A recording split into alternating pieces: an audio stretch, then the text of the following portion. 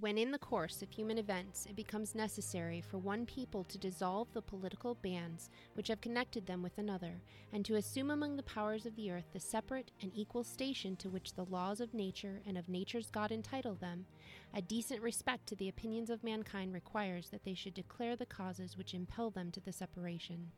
Hello, my name is Sarah Peliquin, and I am welcoming you once again to Restoration History.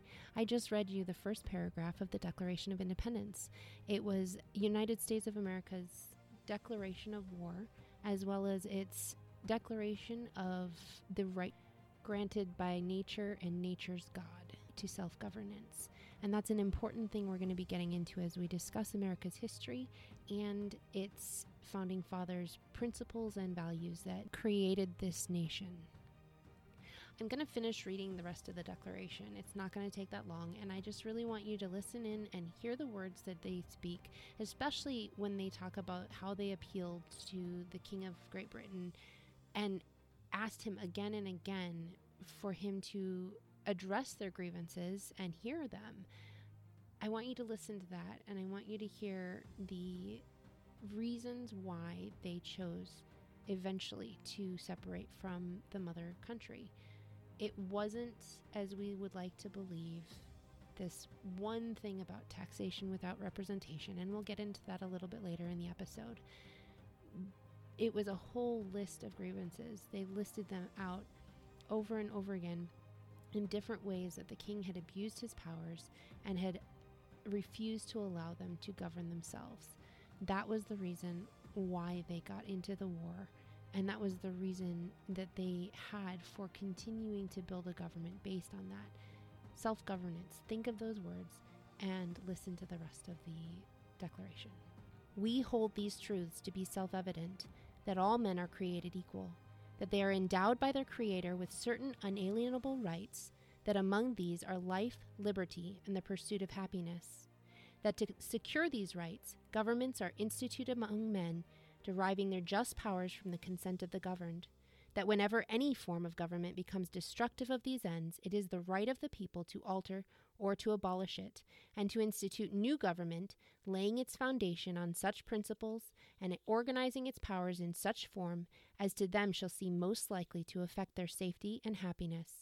Prudence indeed will dictate that governments long established should not be changed for light and transient causes, and accordingly all experience hath shown that mankind are more disposed to suffer, while evils are sufferable, than to right themselves by abolishing forms to which they are accustomed. But when a long train of abuses and usurpations, pursuing invariably the same object, evinces a design to reduce them under absolute despotism, it is their right, it is their duty, to throw off such government, and to provide new guards for their future security. Such has been the patient sufferance of these colonies, and such is now the necessity which constrains them to alter their former systems of government. The history of the present King of Great Britain is a history of repeated injuries and usurpations, all having in direct object the establishment of an absolute tyranny over these states. To prove this, let facts be submitted to a candid world. He has refused his assent to laws, the most wholesome and necessary for the public good. He has forbidden his governors to pass laws of immediate and pressing importance, unless suspended in their operation till his assent should be obtained, and when so suspended he has utterly neglected to attend to them. He has refused to pass other laws for the accommodation of large districts of people, unless those people would relinquish the right of representation in the legislature, a right inestimable to them and formidable to tyrants only. He has called together legislative bodies at places unusual, uncomfortable, and distant from the depository of their public records, for the sole purpose of fatiguing them into compliance with his measures. He has dissolved representative houses repeatedly for opposing with manly firmness his invasions on the rights of the people. He has refused for a long time after such dissolutions to cause others to be elected, whereby the legislative powers incapable of annihilation have returned to the people at large for their exercise, the state remaining in the meantime exposed to all the dangers of invasion from without and convulsions from within. He has endeavored to prevent the population of these states, for that purpose obstructing the laws for naturalization of foreigners, refusing to pass others to encourage their migrations hither, and raising the conditions of new appropriations of lands. He has obstructed the administration of justice by refusing his assent to laws for establishing judiciary powers. He has made judges dependent on his will alone for the tenure of their offices and the amount and payment of their salaries. He has erected a multitude of new offices and sent hither swarms of officers to harass our people and eat out their substance. He has kept among us in times of peace standing armies without the consent of our legislatures. He has effected to render the military independent of and superior to the civil power. He has combined with others to subject us to a jurisdiction foreign to our Constitution and unacknowledged by our laws, giving his assent to their acts of pretended legislation, for quartering large bodies of armed troops among us, for protecting them by a mock trial from punishment for any murders which they should commit on the inhabitants of these states, for cutting off our trade with all parts of the world, for imposing taxes on us without our consent, for depriving us in many cases of the benefit of trial by jury, for transporting us beyond seas to be tried for pretended offenses, for abolishing the free system of English laws in a neighboring province, establishing therein an arbitrary government, and enlarging its boundaries so as to render it at once an example and fit instrument for introducing the same absolute rule into these colonies, for taking away our charters, abolishing our most valuable laws, and altering fundamentally the forms of our governments, for suspending our own legislatures and declaring themselves invested with power to legislate for us in all cases whatsoever. He has abdicated government here by declaring us out of his protection and waging war against us. He has plundered our seas, ravaged our coasts, burnt our towns, and destroyed the lives of our people. He is at this time transporting large armies of foreign mercenaries to complete the works of death, desolation, and tyranny, already begun with circumstances of cruelty and perfidy scarcely paralleled in the most barbarous ages, and totally unworthy the head of a civilized nation. He has constrained our fellow citizens taken captive on the high seas to bear arms against their country, to become the executioners of their friends and brethren, or to fall themselves by their hands. He has excited domestic insurrections amongst us, and has endeavored to bring on the inhabitants of our frontiers the merciless Indian savages whose known rule of warfare is an undistinguished destruction of all ages, sexes, and conditions. In every stage of these oppressions, we have petitioned for redress in the most humble terms. Our repeated petitions have been answered only by repeated injury. A prince whose character is thus marked by every act which may define a tyrant is unfit to be the ruler of a free people. Nor have we been wanting in attentions to our British brethren. We have warned them from time to time of attempts by their legislature to extend an unwarrantable jurisdiction over us. We have reminded them of the circumstances of our emigration and settlement here. We have appealed to their native justice and magnanimity, and we have conjured them by the ties of our common kindred to disavow these usurpations, which would inevitably interrupt our connections and correspondence. They too have been deaf to the voice of justice and of consanguinity. We must, therefore, acquiesce in the necessity which denounces our separation, and hold them as we hold the rest of mankind, enemies in war, in peace, friends. We, therefore, the representatives of the United States of America in General Congress, assembled, appealing to the Supreme Judge of the world for the rectitude of our intentions, do in the name and by authority of the good people of these colonies, solemnly publish and declare that these united colonies are, and of right ought to be free and independent states, that they are absolved from all allegiance to the British Crown, and that all political connection between them and the state of Great Britain is, and ought to be, totally dissolved, and that as free and independent states they have full power to levy war, conclude peace, contract alliances, establish commerce, and to do all other acts and things which independent states may of right do. And, for the support of this declaration, with a firm reliance on the protection of divine providence, we mutually pledge to each other our lives, our fortunes, and our sacred honor. Did you hear how many grievances the declaration listed against the King of Britain? There were 27 of them.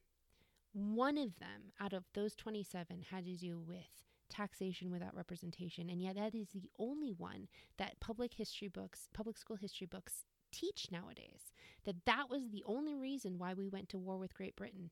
And what a sad thing that we would choose to completely dissolve our bonds with our mother country in order to form another country just because of an economic issue that we had with them. that's not at all the purpose of, or the reason why our founding fathers decided to fight Great Britain. That was one of many complaints that they had against the King of Great Britain. And yet that is the only one that we focus on. This is the rewriting of history. In the 1920s, a bunch of public school educators decided that they wanted to remove any trace of spirituality, religion, biblical references to our historical founding. And so they decided to focus on one thing in the Declaration that they could twist history just enough that it would have a little bit of truth in it, but it would not cover all of the other things. It would not be able to delve into all of the other reasons why we fought. And so they ended up basically just dissolving all of the reasons except for one, and saying that our reasons for leaving Great Britain had to do with the economic issue, taxation without representation. 11 times legislative abuses were mentioned, 7 times military abuses, 4 times judicial abuses. Not one of those have to do with taxation without representation, and yet the only one that they mention is taxation. So this is the rewriting of our history, and it is very important that we read these old documents, not because they represent a distant past and it's good to memorialize it, but because they represent our future. They represent all of the problems that are going on in our present, because we are refusing to acknowledge that these documents, not only the Declaration, but the Constitution as well, that those documents had everything to do with our right to self-govern. That right came not from government. It came from an almighty God, an almighty creator, and the laws in nature that he had established long before America ever came to be, long before Great Britain ever came to be. Every other country, every other nation has risen and fallen without establishing and acknowledging these very important and vital truths. I shouldn't say every other, because Israel is one of them that established that there is a right given to us by God to self-govern ourselves. But the problem is that most nations in the world, especially in the Western world, have decided that God has nothing to do with it. And this is such a dangerous place to put ourselves into, and it's exactly why we are where we are. So I read the Declaration because I wanted you to get that into your head. I want you to read it for yourselves too. It's not just me reading it, but there is something to it about hearing those words and understanding that there was more, much more to the founding of our nation than this tiny little complaint that they had. That was the least concern that they had. It was one of many, and it was not the straw that broke the camel's back. The biggest thing was that they were no longer allowed to govern themselves, and Great Britain was using its military might against them in order to suppress and oppress their rights, and their God-given rights. That was the big thing. So the Declaration of Independence is one of my favorite documents. I would have to say that the Constitution is my next. These two documents put together are as humanly possible as it can get, as perfect as it can get, written by human beings. Only the Bible goes anywhere further than perfection, but that's another conversation.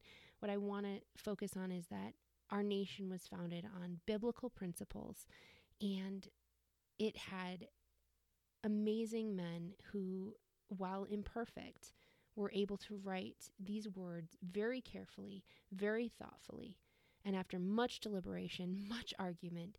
This was not an easy decision for them to come to, and yet they did, because they knew that if they could not establish a country, a nation that acknowledged God as their head, not in a theocracy. I'm not saying a theocracy at all. Don't get me wrong.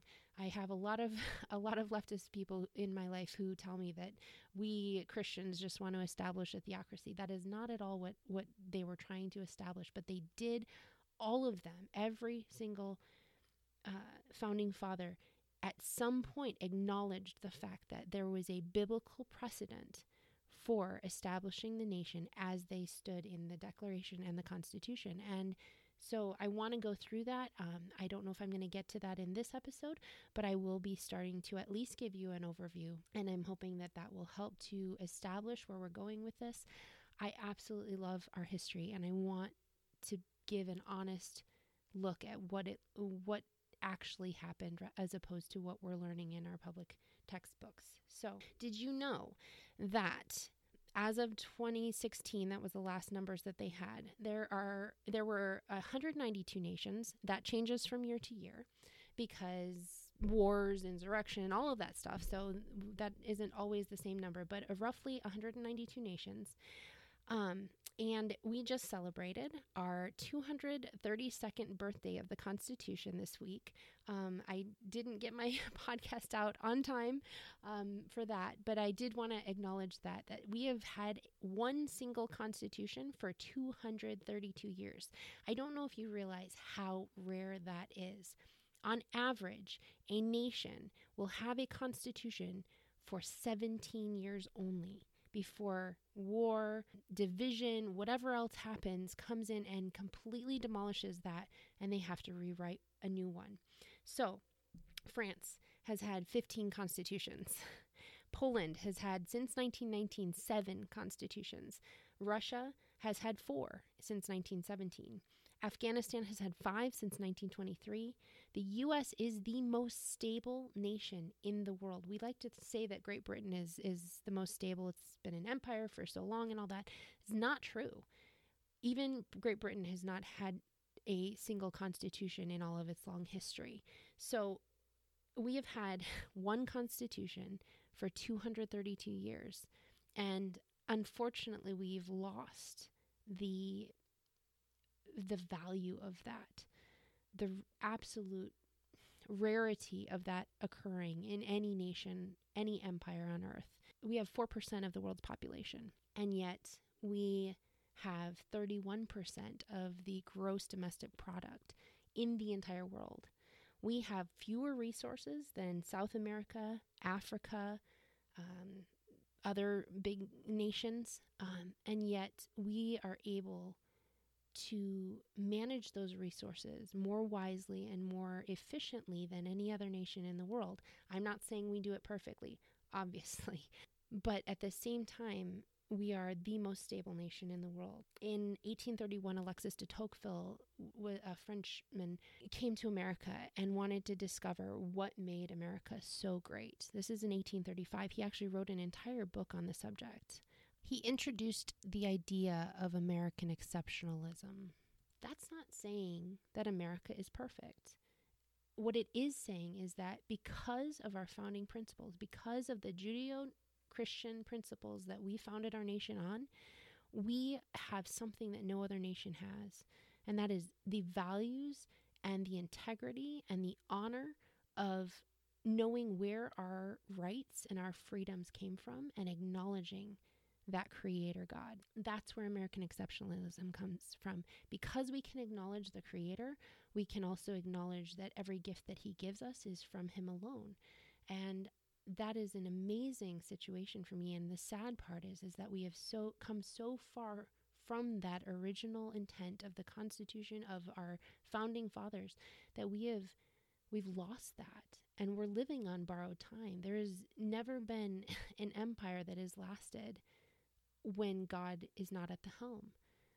And that is something that is both absolutely terrifying, and it should also be absolutely motivating for us to stop turning our backs on where this nation is heading. And as Christ followers, we need to make a stand, and we need to not sit idly by while our nation destroys itself. We're in a post-truth culture, they call it. And that's very, very true, unfortunately. The irony of that is that we have decided to redefine truth as anything that an individual believes to be true. And so we've taken the objectivity of truth, the absoluteness of truth out of our discussion, and we've replaced it with, well, how do we feel in the moment? How do we live day to day based on who we feel we are that day, or who we feel we should be, or whatever. We've we've relativized truth and we've made it impossible to have a moral standard. Fortunately, we have a God who is still absolute truth. And that is the responsibility, I believe, of every Christ follower, to remember that, to acknowledge that absolute truth, and to use that in our everyday life. America was once a beacon of hope. It was once a beacon of light and a beacon of biblical principles. And we are not going to get that from the secular culture that has stemmed from years and years of Christians in America turning a blind eye. We had founding fathers who had an authentic faith, and yet we only acknowledge those in passing terms. We don't actually see them for who they were. Throughout this podcast, I will be highlighting certain founding fathers, certain historical figures, and really delving into who they actually were. Do you know, in the famous painting of when all of the founding fathers were gathered together to sign the Declaration, which, as a side note, never actually happened. They were all on the run and all considered traitors, so they would have to sneak in, sign their name, and sneak back out and go into hiding again. So it's kind of ironic to see this painting that doesn't actually depict the true nature of the history of that moment. But at the same time, there's something motivating and something inspiring about it, because here were all of these great men who came together with all of their differences and all of their myriad problems and all of their myriad imperfections, and they managed to create an almost perfect document, and then another almost perfect document in the Constitution later on. And that to me is very motivating. But regardless, we can look at those, and in our history books, we hear time and time again, Thomas Jefferson was a deist, Ben Franklin was possibly an atheist. I mean, there's all these different things. We pick out, one or two of these famous people, and we lump them all together and say, well, all of them had to have been that way. None of them. In fact, was it the 1940s, 1960s? I'm trying to remember the exact date. There was an actual article, and this was in order to encourage the idea of godlessness in America, an actual article that stated that the founding fathers were the enemies of Christ, that they hated Christianity. How absolutely false that is. And I wish you could see my desk right now. It is covered with books and articles and documents and writings from the founding fathers. Obviously, I don't have any of the originals, but I've managed to collect them from the National Archives and all over from various sources. I wish you could see my desk and see how much I have been delving into history and realizing that even the people like Thomas Jefferson, who has been completely lambasted as a human being, he raped his slave, he was a deist, maybe didn't even believe in God to begin with, he cut up his Bible and took out all the miracles. How many of us just believe that blindly without actually going in and reading what he actually wrote? It's just amazing to me that we are willing to accept a bland history textbook rather than seeking out, and these resources are available, but we don't look for them anymore because we're willing to just trust the experts. We trust the experts in everything. What makes them an expert other than the fact that they have a degree and a name and letters behind their name? There was a time in this nation where education meant studying for oneself, proving to oneself the truth, so that we could on our own come to the conclusions that were right and true. Education has changed so much in America. We've basically become a propaganda machine, and we are destroying the minds of millions of these new generations coming up. Aristotle said, educating the mind without educating the heart is no education at all. The definition of educate that I found in the 1823 dictionary of Noah Webster said to bring up as a child, to instruct, to inform, and enlighten the understanding, to instill into the mind principles of art, science, morals, religion, and behavior. To educate children well is one of the most important duties of parents and guardians. we've given up that duty to the public school system, to the colleges and universities. We've relinquished that duty that was once given to us by God. It's still been given to us by God, but we've chosen to step down, and we've chosen to ignore our role in that. So we're raising generations of children who not only hate to learn, but they choose to just soak in, because that's all they know. They soak in the opinions and the ideologies of a devastating and evil ideology, evil belief that there is no God and that there is no meaning and no purpose. And so we look at history that way, and we take the joy out of it. We take the love of learning from it, and we raise a generation in ignorance and despair, because that's where that leads. Thomas Jefferson, he has recently become my absolute favorite founding father. I used to love George Washington, and I've been reading about Thomas Jefferson book after book, after letter, and article that he wrote, and I'm just realizing what a strong man of character and integrity he was. And I will definitely be exploring his life a little bit more so you can see that. But I'm sitting here just brimming and almost trembling with joy at being able to share these things with you.